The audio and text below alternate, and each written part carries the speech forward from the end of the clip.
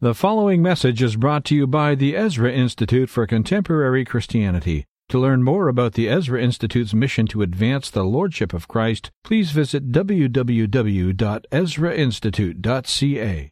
Well, yesterday evening we kicked off our time together. Perhaps there were a few of you who didn't make it through the snow or had commitments yesterday evening, so that you were only with us, arrived perhaps late last night or this morning. But we kicked off our series for this weekend, God's Mountain Men, by looking at the significance and the importance of the Sermon on the Mount and Christ as the greater Moses going up onto the mountain and sitting down his disciples and teaching them. And I was emphasizing the importance, the power, the relevance of this, our calling as God's people, as men, and how the intention of what Jesus was doing here was to lay out a kingdom charter, a manifesto, if you will, for his people. Let me just pray before we begin this morning. Lord, may the words of my mouth and the meditation of our hearts be pleasing and acceptable in your sight, O Lord, our rock and our Redeemer. Amen. Matthew chapter 5, verse 13 through 16 is where we're going to be this morning. But before we come to that, I want to turn to Isaiah chapter 42. Isaiah 42, and I'm going to read verse 1 through 9. Isaiah 42, verse 1 through 9. Behold, my servant whom I uphold, my elect one in whom my soul delights. I have put my spirit upon him. He will bring forth justice to the Gentiles. He will not cry out, nor raise his voice, nor cause his voice to be heard in the street. A bruised reed he will not break, and smoking flax he will not quench. He will bring forth justice for truth. He will not fail, nor be discouraged, till he has established justice in the earth, and the coastlands wait for his law. Thus says the Lord, who created the heavens and stretched them out, who spread forth the earth and that which comes from it, who gives breath to the people on it, and spirit to those who walk on it. I, the Lord, have called you in righteousness, and I will hold your hand. I will keep you and give you as a covenant to the people, as a light to the Gentiles, to open blind eyes, to bring out prisoners from the prison, those who sit in darkness from the prison house. I am the Lord. That is my name, and my glory I will not give to another, nor my praise to carved images. Behold, the former things have come to pass, and new things I declare. Before they spring forth, I tell you of them. This is a passage about Christ and about his work in and through his people. The coastlands wait for his law, justice being brought to the Gentiles. He's not going to be discouraged till he has established these things in the earth. And we have reference there to the covenant that is made. And it's the covenant law which Jesus is concerned with in Matthew chapter 5. Let's just look at verses 13 through 16. You are the salt of the earth. But if the salt loses its flavor, how shall it be seasoned? It is then good for nothing but to be thrown out and trampled underfoot by men. You are the light of the world. A city that is set on a hill cannot be hidden. Nor do they light a lamp and put it under a basket, but on a lampstand, and it gives light to all who are in the house. Let your light so shine before men, that they may see your good works and glorify your Father in heaven. In the first part of this chapter 5, we have a description of the Christian life. And because I strongly suspect that you are not only all familiar with it, but you've heard many sermons on the Beatitudes, Blessed are the poor in spirit, theirs is the kingdom of heaven. Blessed are those who mourn, for they shall be comforted. That's those who are mourning over sin. Blessed are the meek, that's the bridled strong, for they shall inherit the earth. Blessed are those who hunger and thirst for righteousness or justice, they shall be filled. Blessed are the merciful, they shall obtain mercy. Blessed are the pure in heart, they shall see God. Blessed are the peacemakers, they shall be called sons of God. Blessed are those who are persecuted for righteousness' sake, for theirs is the kingdom of heaven. We have a description of the character of the Christian man. But what I want to come to this morning, because obviously we can't cover three whole chapters in our 4 or 5 sessions together, I want to come to what the function or the purpose then of the Christian man is within society.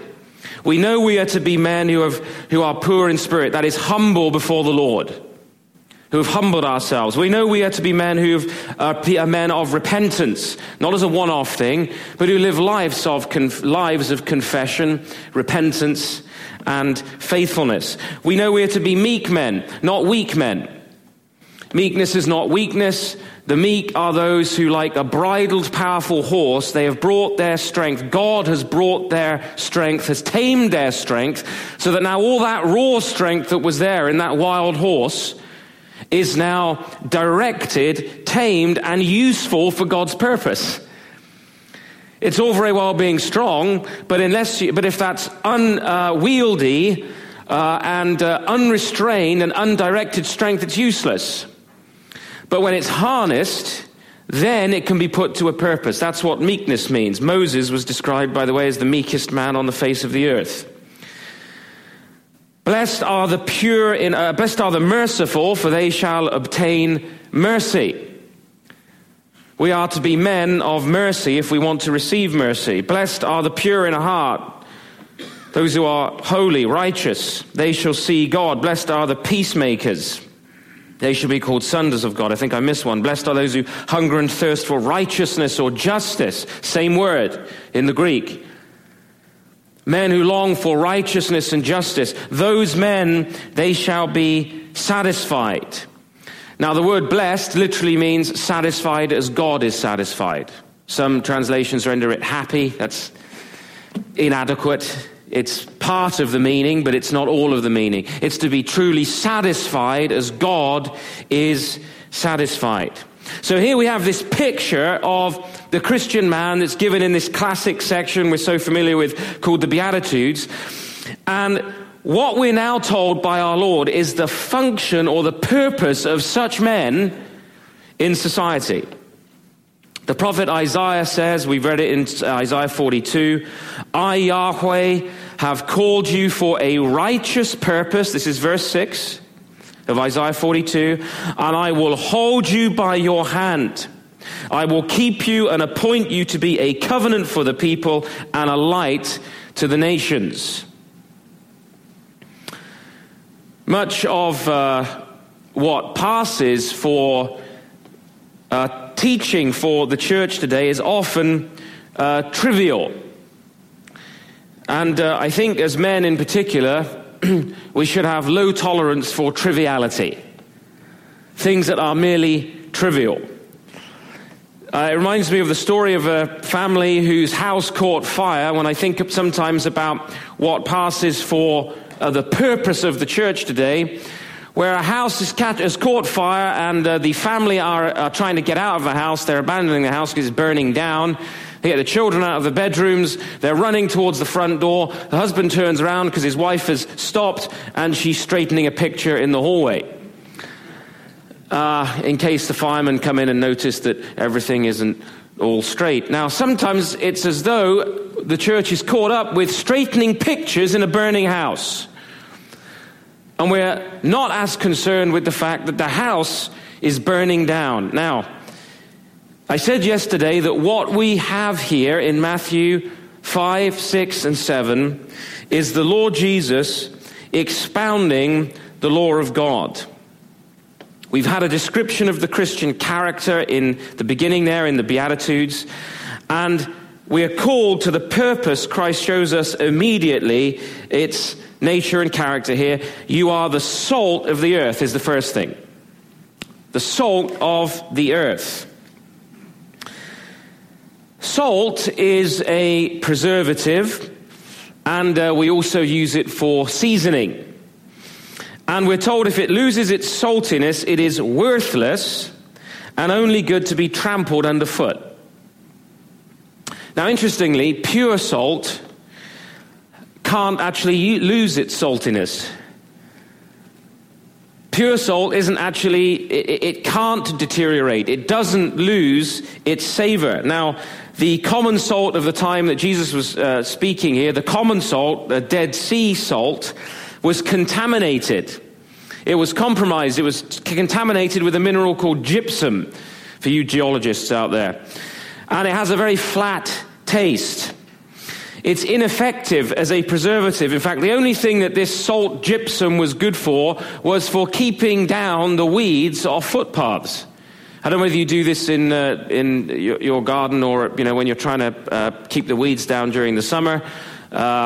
I do. I throw salt on the pathway up to the house because it's a good way of killing everything there, so that you just leave your stones intact and you haven't got dandelions coming up through and so forth. Well, this is what Jesus is saying here, that as God's people we're to be uncontaminated. Pure salt can't lose its savor. We're not to be compromised. We're not to be tolerant towards evil and unrighteousness. Now, notice I didn't say we're not to be merciful. There is a difference between mercy and tolerance. The toleration of something and mercy towards something. It's not that we're not to be men of grace and mercy, but we are not to be men who tolerate compromise. Because if we do, we cannot fulfill God's calling upon our lives. A polluted church is then without purity, and it's only good to be cast aside. And if you read the book of Revelation and the letters to the churches, this is what our Lord was concerned with for the churches at the time. One American commentator has put this very powerfully. He says, intolerance is inescapable. Intolerance is inescapable. If we are Christians and abide by Scripture, we will be intolerant toward murder, theft, adultery, false witness, and other offenses against God's order and oppression of godly men. If, on the other hand, we are sinners and lawbreakers by nature, we will be intolerant of God and his people. Intolerant of godly laws and restraints precisely because we tolerate and love sin. Our Lord stated the issues clearly. No man can serve two masters. Those who hate God want to eliminate him and everything which is an aspect of God's law and order and word from their universe. They are savagely and bitterly intolerant. In other words, what you tolerate says a great deal about you. It identifies your loyalty and love, and it classifies your nature clearly. Interesting statement in an age which prizes the virtue of tolerance above all else. Tolerance redefined as not tolerating that which is objectionable for the purposes of civility, but regarding all things as equally valid.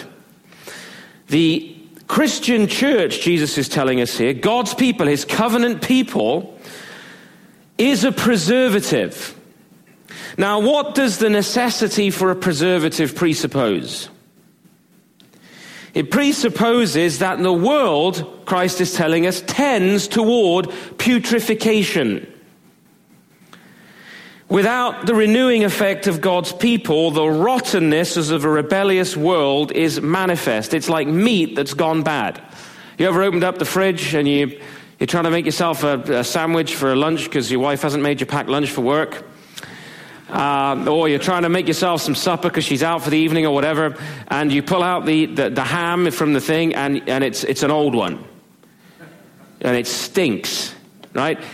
If you leave a fridge and you forget, you go on vacation and you forget to empty the fridge or whatever before you go, you've left for a month, you come back, you open the fridge, and it stinks. Because it tends to putrefaction left to itself. Now, this is what Jesus is saying to us, is that the world, without Christ and his word and his people in the world as a light, as a testimony, as salt and light, it tends to putrefaction. I'm going to illustrate that for you briefly this morning in a couple of ways that are very current. Right now, we have a lesbian premier in Ontario, in case you hadn't noticed. And I have, at Westminster, we have had a couple in our church, quite an elderly couple now, seniors, who have been working with the Children's Aid Society for many, many years, fostering children, trying to be salt and light, caring for short-term care, sometimes long-term care, years of babies, children that have no place to go, no home. But recently they were presented with a new document by the CAS, a new policy document, new requirements for all those fostering for the CAS. And the Children's Aid Society of Toronto document is called Out and Proud. And I want to read a bit to you. Sexual equity education glossary of terms now being used to describe various sexualities and genders. Here they are. Gay, homosexual, lesbian, bisexual, bi-curious, heterosexual, pansexual, polysexual, omnisexual, queer, MSM, that is men who have sex with men, WSW, women who have sex with women, transsexual, transgender, intersex, gender independent, gender non-conforming, gender variant, gender divergent, gender diverse, gender dissonant, gender dysphoric, gender distressed, cisgendered, cis-sexual, gender conforming, gender bending, gender blending, gender queer, gender fluid, cross-dressing, trans man, FTM, F2M, that's female to male transsexual, trans woman, that's MTF, and M2F, male to female transsexual, questioning, and LGBTIQ, etc., etc., etc. This is now the descriptions that are current in our culture for the human person. I'm not making any of this up. I can give you the whole policy document. And these are listed as oppressive attitudes towards this. Homophobia, biphobia, heterosexism, heterocentrism, heterosexual privilege, transphobia, genderism, internalized homophobia, biphobia, transphobia, heteronormativity, and LGBTIQ oppression. Chapter 13 supports families to affirm their children, to accept and affirm, this is the requirement, their children who are, and it specifically states on page 205, the goal. The goal is to ensure that all children and youth, especially those who may be gender independent or LGBTIQ, have families or support systems who can accept and affirm who they are and who can effectively support them in order to increase positive outcomes. The summary statement is to encourage all families to be affirming, to value their child's true self over social expectations, and to relax rigid gender or sexual identity expectations, encourage families with LGBTIQ children to love them for who they are, teach families to advocate, support the child or youth to create an alternate or chosen family, and other people who can be affirming, positive and supportive, especially if their family cannot or will not do these things. Policy document given to all of those fostering in the CAS. And they came to me to say, we need you to help us write a letter of resignation after years and years and years of serving these children. That's what's happening now in our childcare work of welfare in the state today. And then I want to give you another illustration from the TDSB. And I've got some slides for you because I wanted to illustrate this. Have we got those ready? Can I have slide number 1? This is a poster campaign for all Toronto schools, sanctioned by the TDSB, for posters to be put up throughout the schools in Toronto.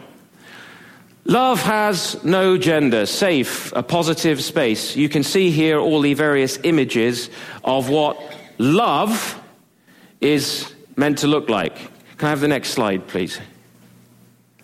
A safe and positive space. We're here, we're queer, we're in your school. The little fishies there are self-explanatory. Next one, please. Positive Space 101. Here's the indoctrination speak. Language hurts. Statements such as "that's so gay" are derogatory. Gender is complex. Masculine and feminine are labels, not definitions.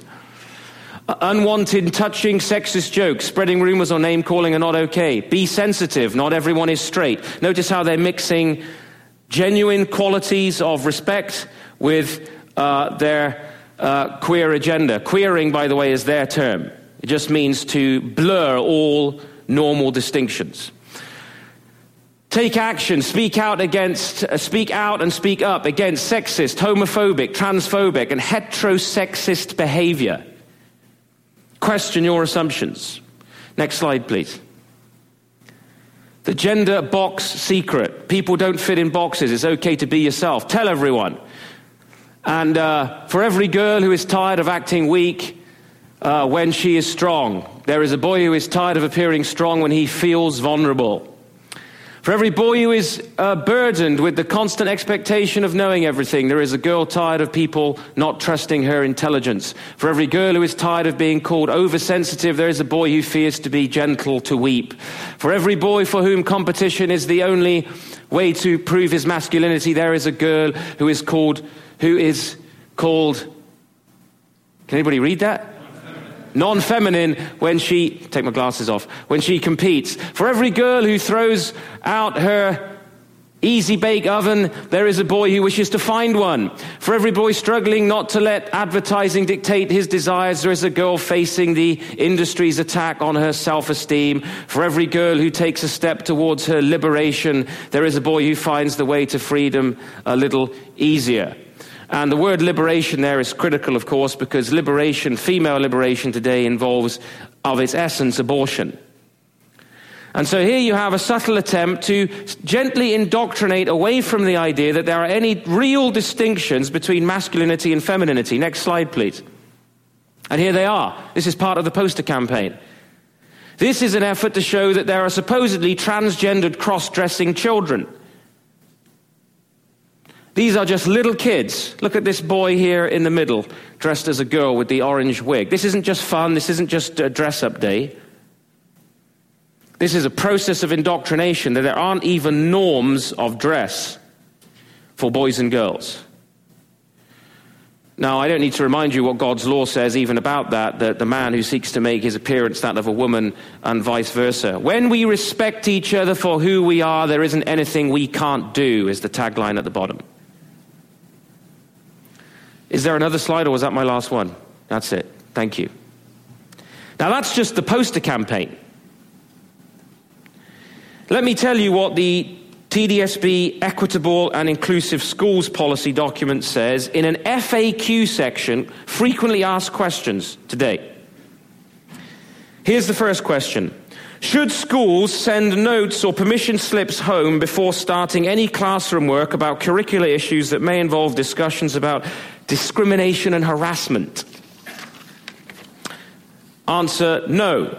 TDSB Equity Foundation Statement and Commitments to Equity Policy Implementation states that each school has a responsibility to education that reflects the diversity of its students and their life experiences. Singling out one group or topic area as too controversial, and listen, and depending upon parent, guardian, caregiver discretion, shifts this responsibility from the school to parents and fosters a poisoned environment.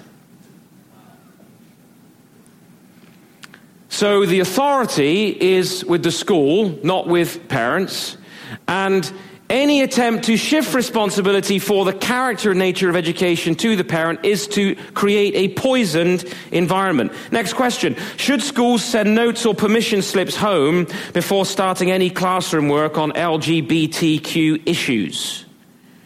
Answer, no. If a school treats the topic of sexual orientation or anti-homophobia work differently from the range of other curriculum topics, this could be construed as discriminatory practice. Anti-homophobia education is mandated in all our schools through the Equity Foundation Statement and commitments to equity policy implementation and human rights policy and gender-based violence prevention policy. In other words, this is policy throughout the system. Next question. Can a parent have their child accommodated out of human rights education based on religious grounds? That is this education. Answer, no. Religious accommodation in the TDSB is carried out in the larger context of secular education. While the TDSB works to create a school system free from religious discrimination, freedom is not absolute. The TDSB will limit practices or conduct in its schools that may put public safety, health, or human rights and freedoms of others at risk. The TDSB will limit practices or conducts in its schools that are in violation of its other policies. For example, if a parent asks for his or her child to be exempted from any discussion of LGBTQ family issues as a religious accommodation, this request cannot be made because it violates human rights policy. Furthermore, this is consistent with the ideal that human rights education is essential strategy in preventing human rights abuses. Next question. Can teachers seek accommodation from teaching materials that may contradict their religious beliefs? Answer, no. The TDSB is part of the public secular education system. Teachers are equally responsible for delivering curriculum created by the Provincial Ministry of Education and to supporting the TDSB policies which more accurately reflect the educational needs of our student population. The delivery of curriculum related to human rights issues must be consistent with the Ontario Human Rights Code, the TDSB Human Rights Policy, and the Equity Foundation Statement and commitment to equity policy implementation. Failure to do so is contrary to the obligations outlined for teachers on page 4 of the TDSB Human Rights Policy. Teachers refusing to create an inclusive classroom that is safe and supportive for all students would create a poisoned learning environment. End quote. In other words, there's three things very clear. One, school authority trumps parental authority, and parents who don't support the sexual agenda are poison. Second, human rights trumps religious rights. These human rights are what they determine are human rights. And third, Christian teachers are required to teach contrary to their beliefs, irrespective of what they think. Now, why did I cite that for you? Without salt and light, everything tends to putrefaction. Without the influence of God's people, without the transforming work of God's people, everything tends to putrefaction. And that is why we're called to be salt and light in the world. It's not just a limited statement about how you and I are to be kind to our neighbors and put out the elderly lady's bin at the bottom of the lane of her driveway when she can't do it. It is that in every aspect of our lives, we are to be making known, declaring, and living faithfully God's word in its fullness. There was a great deal that was expected by thinkers at the end of the 19th and beginning of the 20th century. If you read the intelligentsia, the intellectuals at the beginning of the last century, it is now actually laughable and pathetic in the light of what actually took place in the 20th century. Social biological evolution was meant to be taking us into a golden age. That's what they told us. Instead, what we had was the bloodiest century in history. We had tyranny and genocide and murder and total war on a scale never before known, and we have had rapid social, economic, and spiritual decline. I read a series of essays recently in a book called I Believe, which was looking at some of these essays from various thinkers prior to the Second World War and then just after the Second World War. And it's interesting to read their postscripts as they were given an opportunity to revise in the 50s what they were saying in the 20s and 30s.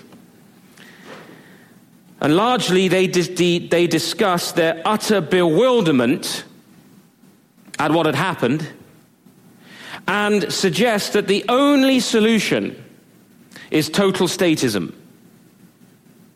By total statism, they mean a total communist order. And I need to tell you now, if you're not aware of this, that the dominant view of the intellectual class today throughout our universities is the new Marxism. It's a new world order. It's a belief in the new oneness of humankind based on these kind of ideas and policies, the great equalizing of all things, economically, spiritually, socially, and so forth. And so the goal is international human rights, international law, international monetary fund, international banks, everything in terms of one order. Left to itself, the world festers. As the prophet Isaiah said, the coastlands are waiting for his law. That the servant king, the Gentiles are waiting for him. He's coming, Jesus Christ. And now we are sent as his people. Now when we let's look at a quick historical example of this in Scripture. What happened when after the fall and the first murder, Cain slew his brother Abel. What happens there in the book of Genesis is that we're told that the world begins to slip into deeper and deeper darkness. It gets worse and worse. Man's rebellion gets worse and worse till God says he will not strive with man's rebellion forever, and he sends his judgment upon the world. He sends the flood. Sodom stands as another paradigmatic example of a putrefying world and God's judgment upon it. We are to be unlike the world in that salt is distinct from what it seasons and preserves. A small amount of salt, you will have noticed, is very quickly detectable in a large medium. If you put a little bit of salt into water, you immediately detect it. I remember as a boy, my mum, I don't know how it happened, was making a cake, and she accidentally put salt in instead of sugar into the cake mix. I remember taking a bite of that cake, still to this day. Salt is a powerful, immediately detectable substance. A small amount of it has a great effect. Salt also acts as an antiseptic. So, when we're at the beach with our kids, if it's at the coast, salt water, not a lake. When I was a boy, if you had cuts and bruises on yourself, mum and dad send you into the sea. Go get in the water. And you put salt on, gargle salt water for various problems, because salt is also an antiseptic. It heals festering wounds. It flavors what is bland and insipid. Now, the Christian church, Jesus is saying, we as men of God are to be all of these things. Without the Christian living out this life, obedience to his every word, the world becomes infected, insipid, putrid, and placed under judgment. And this is the meaning of Romans 1. You should reflect on Romans 1 on a regular basis. How are we doing? How are we doing? Well, I don't want to bore you with the research on these matters, but it is sometimes useful to look at what has been turned up. I mentioned one such survey yesterday.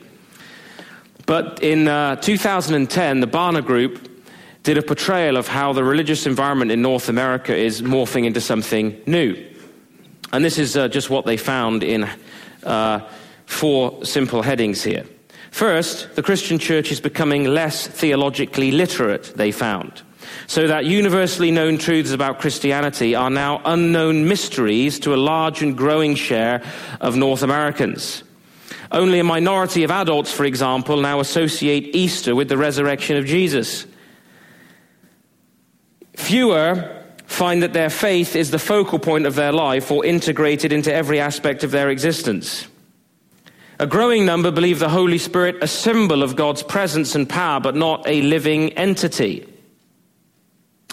The 2 generations that follow the boomers, that's the busters and the mosaics, who are now ascending into majorities in the Christian church today, as my parents' generation are getting older and are not usually now in the positions of major influence, find that there is a theological free-for-all encroaching on the churches nationwide, and that it is predicted that this generation and the one following will be a season of unparalleled theological inconsistency. The second thing, Christians are becoming more ingrown and less outreach-oriented, they found. Christians are becoming more spiritually isolated from non-Christians than was true a decade ago. Less than 1/3 of Christians plan to invite anyone to join them at a church event during the Easter season. Teenagers are less inclined to discuss Christianity with their friends than was true in the past. Most of the people who become Christians these days do so in response to a personal crisis, but most Americans are unimpressed with the contributions Christians and churches have made to society over the past few years. The third thing, the postmodern insistence on tolerance is winning over the Christian church. Our biblical illiteracy and lack of spiritual confidence has caused North Americans to avoid making discerning choices for fear of being labeled judgmental. The result is the church has become tolerant of a vast array of morally and spiritually dubious behaviors and philosophies. This increased leniency is made possible by very limited accountability that now occurs within the body of Christ. There are fewer and fewer issues that Christians believe churches should be dogmatic about. The idea of love has been redefined to mean the absence of conflict and confrontation, as if there are no moral absolutes worth fighting for. That may not be surprising in a church in which a minority believes that there are moral absolutes dictated by Scripture. Finally, the influence of Christianity on culture and individuals' lives, they found, is largely invisible. The most influential aspect of Christianity in America is how believers do or do not implement their faith in public and in private. The mosaics are those born between 1984 and 2002. How many mosaics we got? If you're a mosaic, put your hand up. You born since 1984? Okay, quite a few of you. And then the baby busters are those born between 65 and 83. How many of those we got? Put your hands up. Quite a lot. And then the boomers are those born before 1965. Confess it, put your hands up. There's quite a few of you as well. So, here's the point that our Lord is making. As goes the church, so goes the world. As goes the church, so goes the world. Why should we be shocked by educational policy, by lesbian Ontario premiers, by the CAS and its policies and the way our culture is going, if what Barna has discovered is true about the church? Why would we expect the world to actually be any different? Jesus tells us here that the Christian life isn't a set of pious ideals just for my personal enrichment. It's God's own preservative in the earth. If our culture is rotting, it's actually because we have polluted and compromised the faith. I know that's hard to hear, but I think it's true. And I'm not distancing myself from it. I'm part of the situation.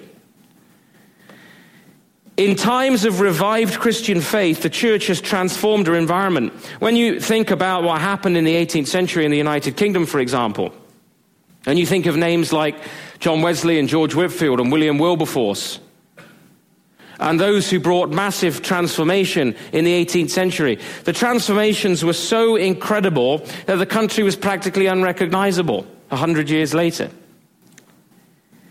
And what was birthed out of that was perhaps the greatest missionary sending movement in the history of the world.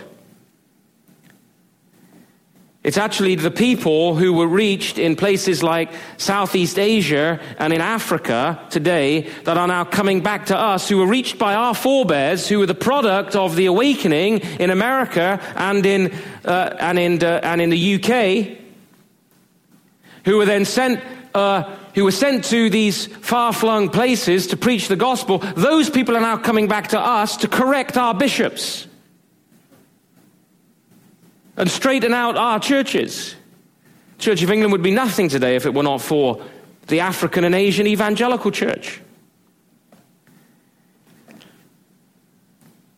Think of how a true Christian can be a preserve, can be a light, a presence among non-believers. It even changes the tone of a conversation. Martin Lloyd-Jones says this in his commentary on the Sermon on the Mount. He says, though the church makes her great pronouncements about war and politics, the average man is not affected. But if you have a man working at a bench who is a true Christian, whose life has been saved and transformed by the Holy Spirit, it does affect others around him. And this is why we need to not be discouraged when we reflect on, my purpose is not to discourage you this weekend, quite the contrary. A little salt can and will affect the great mass of things. You take a jug of water, you sprinkle salt in there, it's immediately detectable. A small amount of salt is immediately detectable. It's a critical quality of our lives that preserves and seasons the world. Chrysostom, one of the great church fathers in the early centuries of the church, said, Christians then are, he says, called to restore the whole created order to its original succulence, which has degenerated into rottenness. That's his comments on the Sermon on the Mount. That's how the early church saw its calling. Not to hide away in its own little cloister, not to develop an evangelical monasticism, but to season the whole world. The second thing Jesus said is that we're not just salt of the earth, we are the light of the world. Verse 14, a city set on a hill cannot be hidden, nor do they light a lamp and put it under a basket, but on a lampstand, and it gives light to all who are in the house. Let your light so shine before men that they may see your good works and glorify your Father in heaven. Not read your good intentions, not hear your pious words, but see your good works.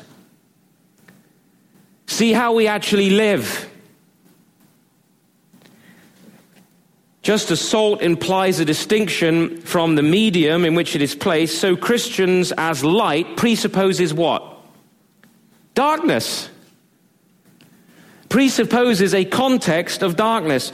Now, for several centuries, we in the West have been boasting about what we've called the Enlightenment. The Enlightenment. Do you know what that Enlightenment was?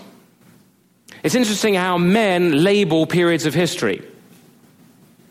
The so-called Enlightenment, basically since the Renaissance, but especially during the 18th century, the Enlightenment was a recovery of classical Greek philosophy.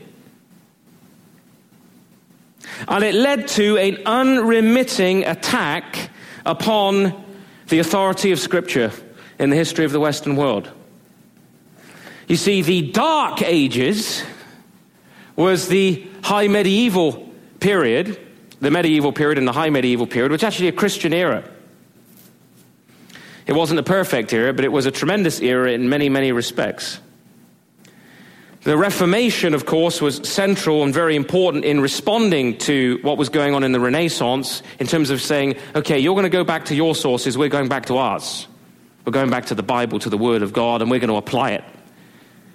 And what happened? Despite the Renaissance, despite all that humanistic resurgence, the Reformation produced transformation throughout Europe. Massive transformation. And yet they were, relatively speaking, a poor, persecuted minority. John Knox goes to Geneva to study under Calvin, experiences the applied Word of God in Geneva, comes away saying, this is the greatest school of Christ since the Apostle Paul. In a couple of years, Scotland has a Calvinist parliament, has instituted universal Christian education, and has laws passed in terms of God's Word. It steadily then he becomes the father of Puritanism, and the Scots become the greatest missionary sending nation the world's ever seen. This is actually history. Now, the so-called Enlightenment, which attacked God's Word, attacked the authority of Scripture, has led us into an existential abyss today. We are only now seeing finally the full fruit of the so-called Enlightenment, which rejected the authority of God's Word. We're now at this, what we've just seen, is a product of the end game of the Enlightenment, progressivism. And you know the problem with progressivism? There is no logical stopping point. Because it isn't progress from anything particular towards a preordained or understood goal. There isn't a goal in view. The goal, if there is one, is only total lawlessness. The utter destruction of everything that pertains to God and His Word. That is the goal. So if you're saying to yourself, gosh, it's bad, can't get any worse than that, wait and see. You wait and see. You boomers here, can you even have conceived a time when you were growing up at 12, 13, 14 years old, when you were still singing the national anthem and still reciting the Lord's Prayer in the school, that those posters could be stuck up in a civilized culture? There is no logical stopping point to putrefaction until actually complete disintegration. Right? Something rots until finally it disappears. And actually that is what is going to happen. When God judges something, He's sweeping it aside. What's He going to replace it with? The true light which has come into the world. St. Paul reminds us that God has made foolish the wisdom of the world, and these self-styled intellectuals who claim to be the light are not the light. We are surrounded today by self-styled intellectual elites, social planners who believe that you are the plebs, that we men are imbeciles, and that's how the media portrays us. You look at any sitcom today, men are imbeciles. They're fools. They are objects of laughter and derision. There is no such thing as true manhood, true masculinity. And Christ, as the true man, who is our model, is laughed to scorn. Well, it's not the self-styled intellectuals who are the light. Actually, that's darkness. We are the light. Now, you can say, well, Joe, what about our growth in certain areas of knowledge? Look at our technical ability today. Well, actually, the first great scientists in the Western world were the Puritans, by the way. So if you want to look at the fathers of the modern sciences in the modern world, they were Puritans, they were Christians. Science today is not so concerned with new discovery as it is with social manipulation. The manipulation of the alleged evolutionary process. Now, we have technical ability, certainly, but we still reach all the wrong conclusions. We may be able to scan this and scan that and peer at this and peer at that from a long distance away. Or we may be able to detect the movements of subatomic particles in a way that our predecessors couldn't, but we still do not reach any of the right conclusions. I recently read a little book called Race, Evolution and Behavior by a psychology professor here in Ontario, Dr. Rushton, widely used in the universities. And using a set of Darwinian assumptions, he argues that the only way one can understand all life and all human behavior, all intelligence, criminality, sexuality, is on the basis of genetic inheritance and the environment. Even though there isn't any evidence for a criminal gene or a gay gene or anything like that, he thinks if we just increasingly map and develop our understanding of genes, we will be able to control society. That's the goal. This is the goal of these things. The goal of these things is to indoctrinate in terms of a new control, a new vision, a godless vision. Man's so-called enlightenment then is darkness, and it's still the controlling thought amongst these cultural elites that if we can just have more education, more knowledge, more information, all our problems will be solved. History has shown the contrary, that even when we can accomplish remarkable things like splitting the atom, we always put it to the wrong use. I am the light of the world, Jesus said. Isn't it interesting that he says, if we're to be the light of the world, it's first required that Christ be the light of the world, so that what this means is that it's only in Christ that you and I can actually be light to anybody. It's only in and through who Christ is and all that he's taught us to be and to do that we can actually be light. We're not light by virtue of the fact that we sit in a church. We're not light by virtue of the fact that we even profess to be Christians. We are light only by virtue of the fact that we are in Jesus Christ and we live in terms of his commandments, that we live in terms of his word. We are, in that sense, light transmitters, because as we receive light, we reflect it. So we are, in a sense, those who reflect the light. That's our purpose. Christ is the light of the world. We reflect that light. Hence, the prophet says of Christ, those who sat in darkness have seen a great light. Now, there is a problem, of course. Jesus tells us what the problem is with respect to our mission in John chapter 3. What does he say? Men love darkness rather than light. Why? For their deeds are evil. That's the Lord's analysis. We're reflecting the light. He's the light of the world. We're reflecting the light. Here's the challenge. Men love darkness. Why? Because their deeds are evil. You can hide in the dark, people think. You can hide there.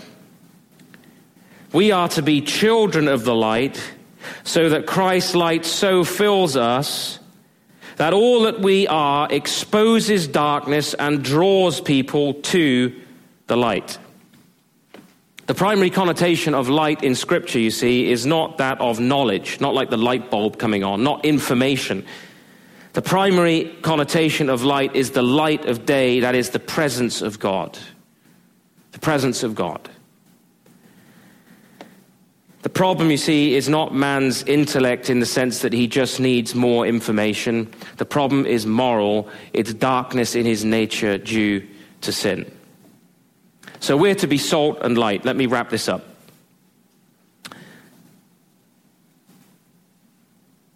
This passage actually has reference, the reason I read Isaiah 42 to you, actually has reference to a universal covenant, to the new covenant that God is making, and the covenant law which Christ declares upon the mountain.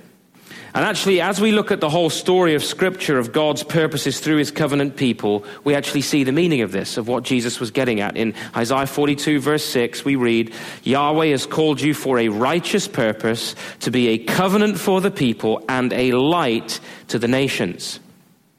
Now, that was the original calling of Israel, to be a light to the nations. Now, in Christ Jesus, the church, the new Israel of God, is a city set on a hill that cannot be hidden. Now, what would those words have conjured up in the minds of those who first heard it? Jerusalem, set in the side of the hill, the golden city. It said that in the sunlight, Jerusalem shone like a jewel. The Temple Mount was there. The temple was there. You had this beautiful walled city set in the side of the mountain. A city set on a hill cannot be hidden, like a jewel in the mountainside, the city of God, the light to the nations. This is the city of the king whose glory he will not give to another, Isaiah 42, verse 8. So Jesus here actually restates the mission that he'd given to Israel, and he states it to us as men, as his church.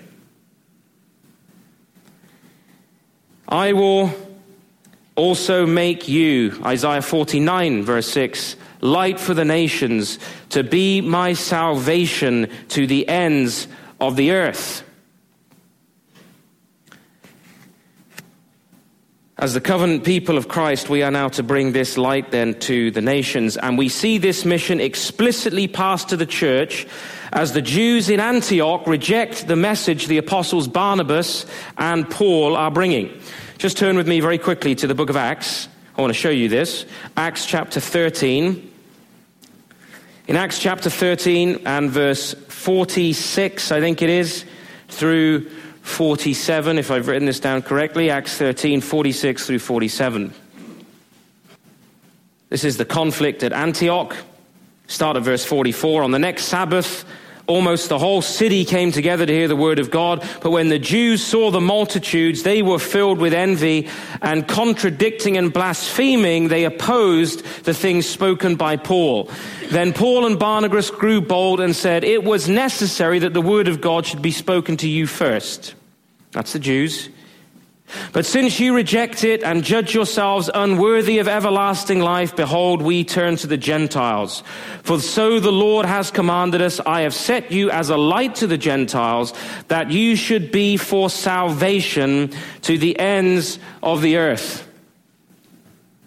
So here you see the functional transition of the mandate from Israel to God's church. And we see the Jews as a nation here, not Jews as people, not Hebrews as people, but the Jewish nation being rejected because they rejected the message. And now the unchanging covenant grace of God's word is to be made known to the nations by God's church.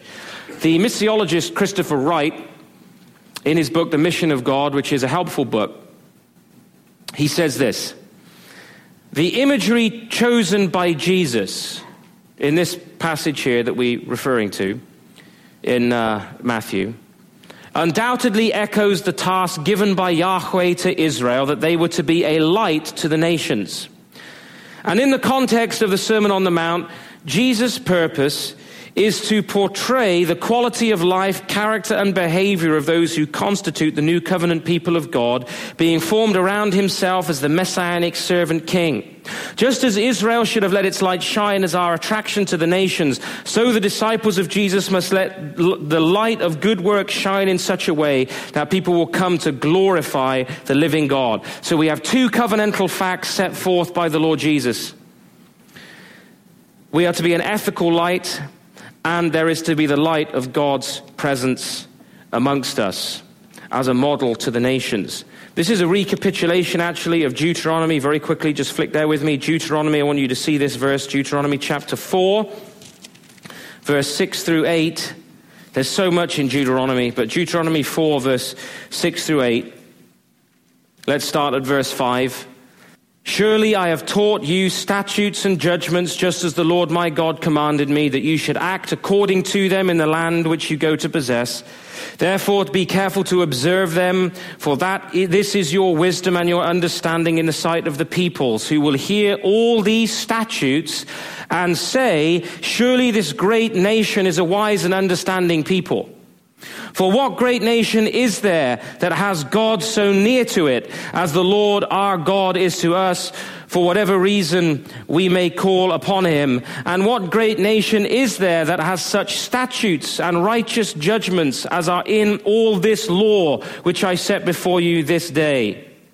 Only take heed to yourself and diligently keep yourself, lest you forget the things your eye has seen, unless they depart from your heart all the days of your life, and teach them to your children and grandchildren. So here we have a mandate for teaching the law of God, the word of God, as a light to the nations, as a model to the nations. And Christopher Wright, in his book, The Mission of God, says this about this passage. Just listen closely. I really am almost done here.